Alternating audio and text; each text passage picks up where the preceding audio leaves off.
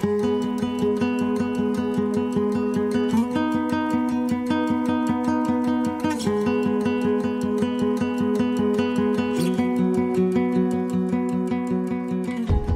we're broadcasting from Palo Alto, California, in the very heart of the Silicon Valley. Palo Alto has been the birthplace of some of the world's leading technology and life science companies, making Palo Alto the startup capital of the world. Welcome to a new edition of Ask a Silicon Valley Lawyer. I'm Louis Lehot, the founder of L2 Counsel, and today I want to talk to you about a topic that I'm particularly passionate about, and that is going global. Whether you have an enterprise SaaS product, a consumer internet product, an e-commerce platform, whether you've developed a molecule that could become a pharmaceutical product to cure one of life's diseases, your technology has global application, and so does your business, and you need advisors that can help take your business global. So what does taking your business global mean? It means setting up business in another country with a legal structure, a financial structure, intellectual property protection, employment, contractors, distributors, suppliers, manufacturing, what have you. It means entering the stream of commerce.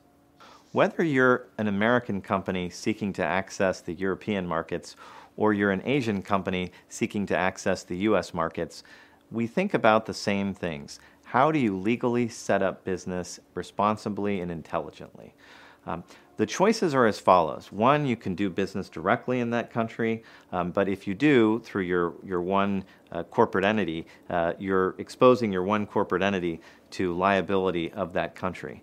And that could be exposing your global revenues to the tax authorities in France, or it could be exposing your Asian revenue to the applicability of the Internal Revenue Service. So we want to think about how do we access a market in the most intelligent legal fashion. So you can go direct, although you may not want to. If it's just for one transaction, probably going direct is fine. If you think you're going to be going again and again, however, you're going to want to think about, do you set up a branch, a local branch in a country of your corporate entity? Do you set up a subsidiary? Do you yourself form an entity that is affiliated with your company but not a direct subsidiary? Does the country in question require that you have a local shareholder, a local director? Do they require that you have a joint venture partner? Do they require that you transfer intellectual property? Do they require citizenship or other permission to work of individuals? These are all things that have to be planned out, and a good global advisor can help you do that. Many companies, when they set up to go global, will go with a chartered accounting firm who can do certain outsourced business activities, and sometimes that will make sense. Sometimes, however, your business is going to require a much more thoughtful process with a local law firm that's well ensconced with the local regulators, that understands the government permissions that are going to be required in the landscape where you're going to go do business.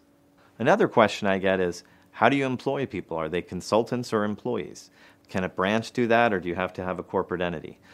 What if you have capital requirements in that country? How do you get capital in? How do you get capital out? These are all important questions. Going global is the key to success for your business. Do it right. Whatever are your politics, U.S. companies need global markets need access to the U.S. market, and going global is a key to the future value of your business, it's key to having an exit, and it's key to creating wealth.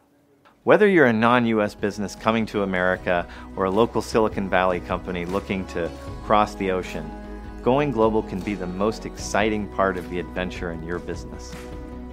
If I can help you answer any of these questions, please don't hesitate to reach out to me. I'm Louis Lehot, the founder of L2 Counsel and my video blog, Ask a Silicon Valley Lawyer, and you can find me on my website, l2counsel.com.